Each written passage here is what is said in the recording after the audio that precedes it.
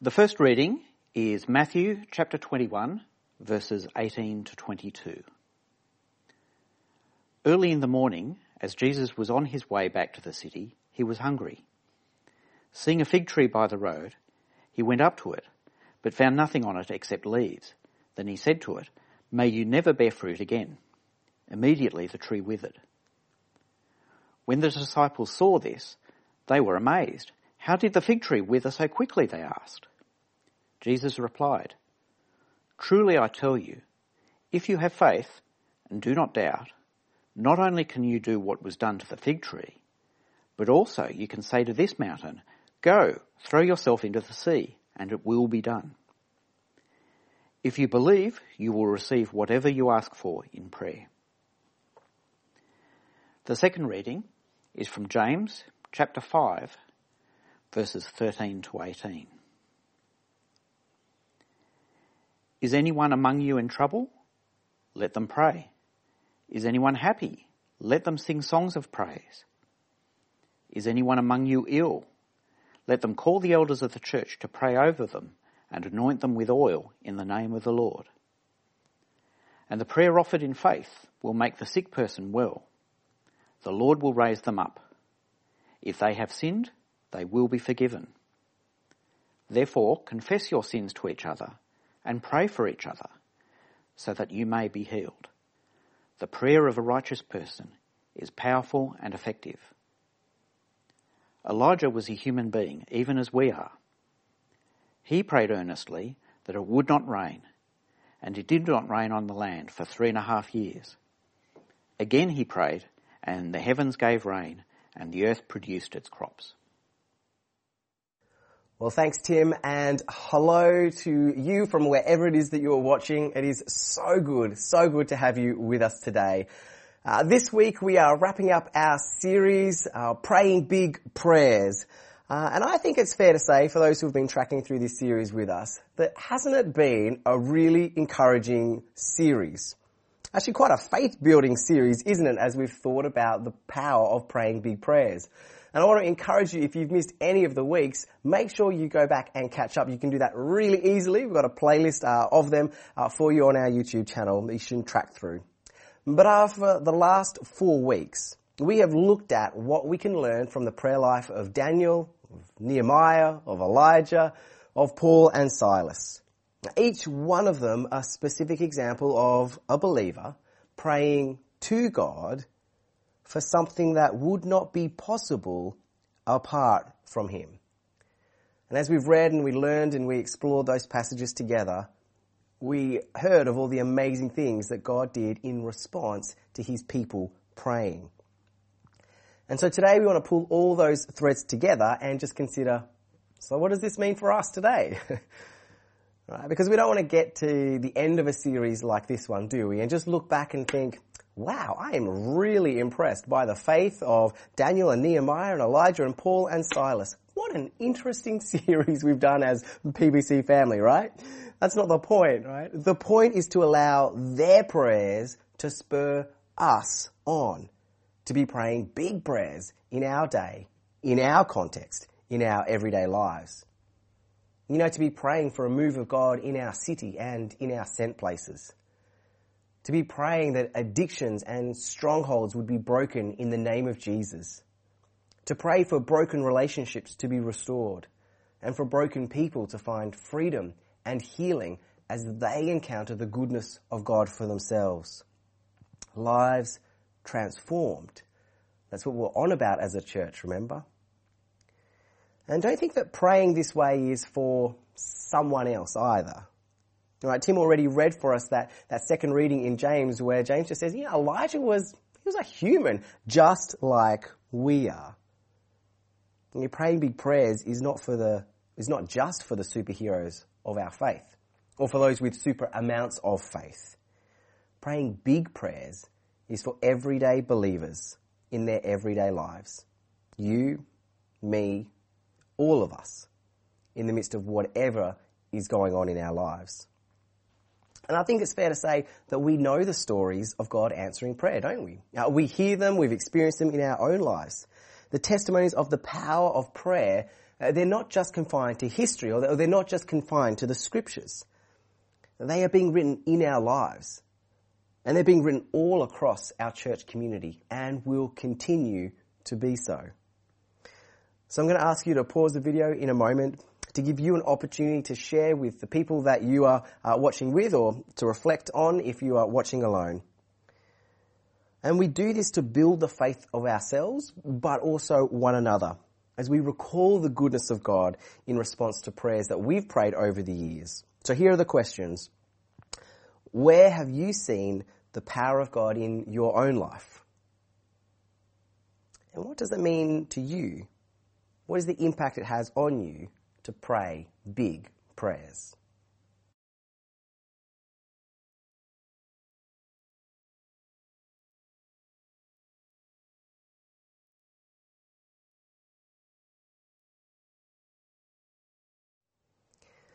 You know, Tim read for us the story of the withered fig tree in Matthew chapter 21.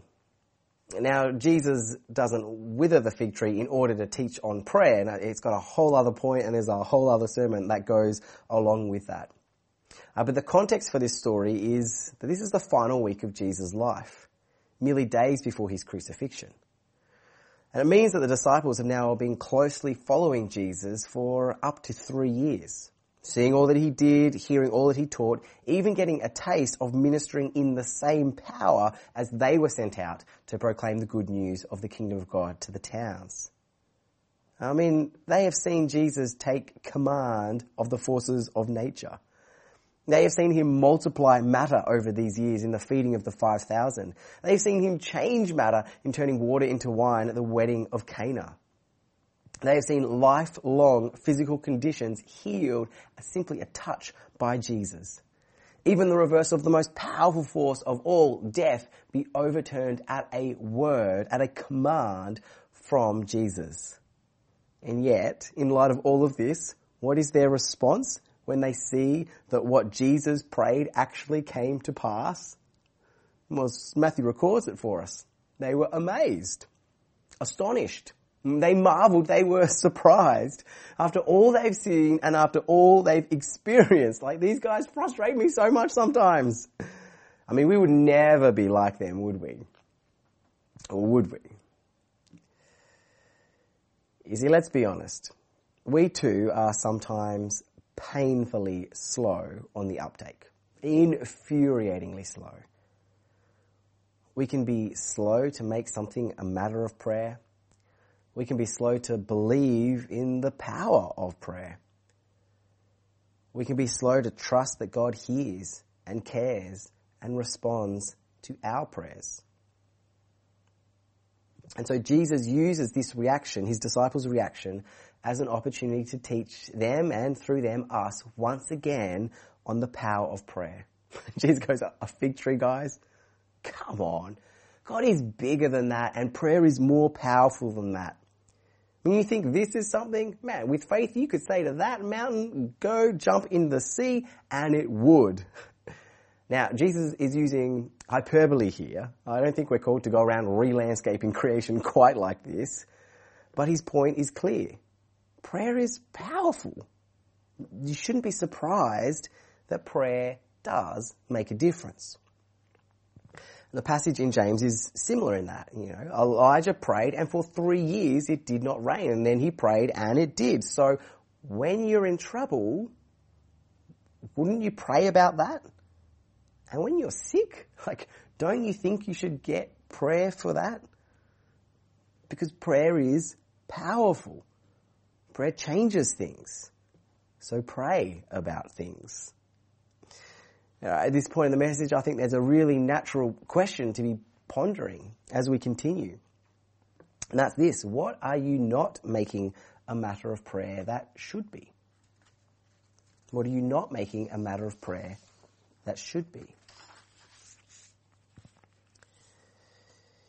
You know, this year I've been particularly challenged about my lack of belief in the power of prayer when it comes to a specific person in my life. And for, I'll be honest, quite some years now, I've just kind of written them off when it comes to them welcoming a move of God in their life. I kind of saw them as being very fixed in their worldview, and And you know where Paul talks about, open doors for sharing the gospel? Well, I felt this has been a door that has been firmly shut, possibly locked, and definitely with a do not disturb sign out the front. And so I have to admit that my prayers have kind of been half-hearted at best, and more often than not, non-existent to my shame. But this year, some things have started to shift for that person, and I'm suddenly seeing opportunities and more openness than ever before. And it's caused me to start praying or continue praying after quite a long absence. And I've even asked others to join me in that as well. And then herein lies the challenge to my personal prayer life. Why did I need something to shift in order for me to start praying and believing in the power of prayer? Right, surely faith in prayer is based not on the circumstances before us, but on the one in whom our faith is placed. Surely faith in prayer is not dependent upon what we think is probable, but what is possible with God. I mean, God hasn't changed this year. He hasn't suddenly got more powerful or more caring about welcoming this particular lost prodigal home. So why has my prayers needed this in order to shift? I think it's quite challenging, and rightly so, because both of these passages naturally bring up the role that faith plays when it comes to praying and in seeing answers to prayer. At its most basic, without faith, I don't think we pray about much at all. Faith has the role in our lives of actually initiating our prayers, catalyzing our prayers, giving fuel to our ongoing prayer life. Faith gives rise to the big prayer cries of our heart as we reach them up to our loving Heavenly Father. We believe in the power of prayer because we believe in the goodness and the power of the God that we pray to. Now, verses like Matthew chapter 21 and James chapter 5 need a little extra explaining, don't they? You see, both of these passages come at the end of their respective letters. And the authors, Matthew and James, would have assumed that you have read everything that they've written beforehand.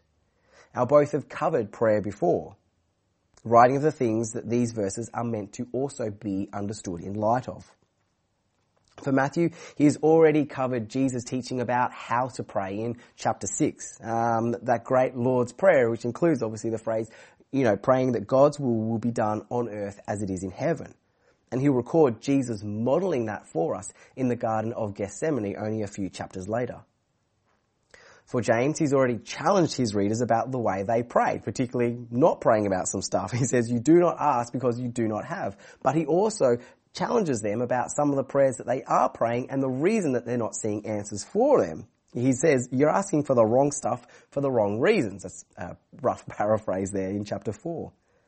And that feeds into our understanding of these verses, as does the many references in the Gospel of John and throughout the other New Testament letters about the importance of praying in Jesus' name and aligning our prayers to the very heart of God and his will for his people. Now, I think it's fair to say that some have focused so narrowly on these verses to the exclusion of all else, they've ended up with a slightly twisted version of what is actually being said here. Now, to be fair, at first glance, these verses do appear like blank checks to ask for whatever we want, and if we have just enough faith, then we'll get what we want. The trouble is, though, that then faith becomes the tool, the substance we need in order to obtain what we desire from God. There's the thinking that, well, if I just have the right tool, faith, and I use it in just the right way, I have enough faith for what I desire, then I can extract from God the outcome that I desire. That doesn't sound right, does it? You see, our faith is not in the desired outcome of our prayers, nor is our confidence in the quality of our faith when praying. That would make it about us, not about God. Right? Instead, our faith is in God. He is the object of our faith. It is faith in his character, in his heart, in his promises, and in his consistent desire to bring his kingdom to bear in our lives and in our world. And so we don't come to God in prayer as a genie to extract wishes from. We come to God as a loving heavenly Father who created us, who loves us, who knows us more than we know ourselves, and who knows what is eternally best for us. And I just want to state once again that his heart is for us. He's for you more than you could ever possibly imagine. And it's this faith or this trust in him that shapes what we pray for and how we pray about it. And so let me ask you this. If you had greater trust in God, in who he is, in his loving kindness towards you, in his care and concern for you and the people in your life, what big prayers might you be prompted to pray that you aren't already? Well, as we finish our series, of course, we want to hear one more story of God moving in response to prayer, don't we? And so I get the privilege of sharing Annabelle's testimony with you now. Having heard this testimony a little while ago of how she's experienced God's hand in her life over this year, I just knew you had to hear it. Because I know it will encourage you and remind you of the God that we pray to and the ways that he moves in response to the heart cries of his children. So thank you, Annabelle. Hi everyone. So my name's Annabelle. For those of you who haven't met me yet, I'm still relatively new to PBC. I started coming around May or June, and since I started coming, I've just been blown away by how welcoming and supportive and encouraging everyone was to me from the moment that I walked in the door.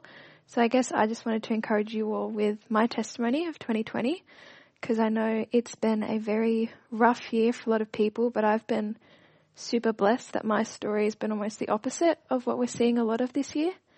So for a bit of context, the years leading up to 2020 were pretty rough for me. A few years ago, I was diagnosed with anxiety and was pretty severe at that time, then developed an eating disorder, some pretty unpleasant health issues, and also once I graduated high school and started uni, I became really isolated and withdrawn from most of the people in my life.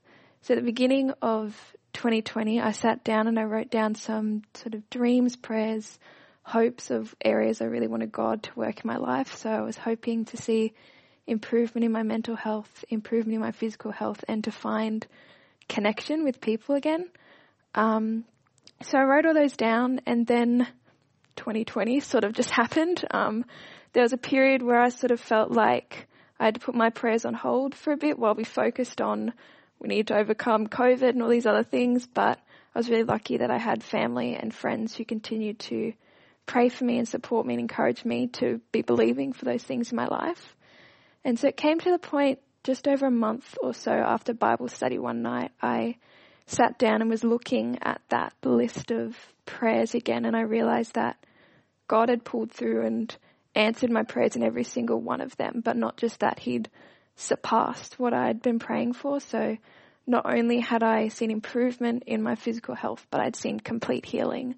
Not only had my mental health improved, but I've been in the best mental headspace I've been in years. And not only had I found a few new people to connect with, but I'd found a new church family who have just been so good to me since I started coming. So yeah, I've just been so incredibly blessed this year and so blown away by the fact that even despite the craziness of this year and how much is going on, that God has still heard my little prayers, still been so faithful to me, and that even despite everything that's going on, yeah, he's still so good and still hears my little worries and concerns, and still his faithfulness was so much greater than the faith that I had for what could have happened, and he just surpassed everything I could have hoped. So yeah, I just hope that encourages you to keep pressing into those prayers that you have and keep believing and keep having hope.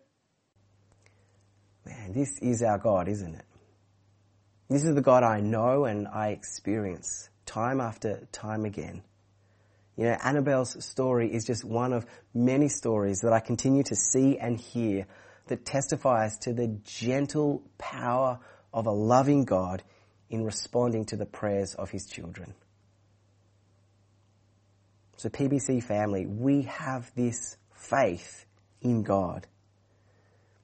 It is a faith that fuels our prayers. It is a faith that gives us confidence to boldly enter the throne of grace with our prayer requests in our time of need. It is a faith that demands from us, I think, that we do pray big, bold, kingdom, life-transforming prayers for us and for others, for our city and for our nation. So let's do it, yeah? What are you praying for right now that requires faith? And what does your faith require you to pray right now? Pray big prayers, my friends. God is listening and he's ready to move in response.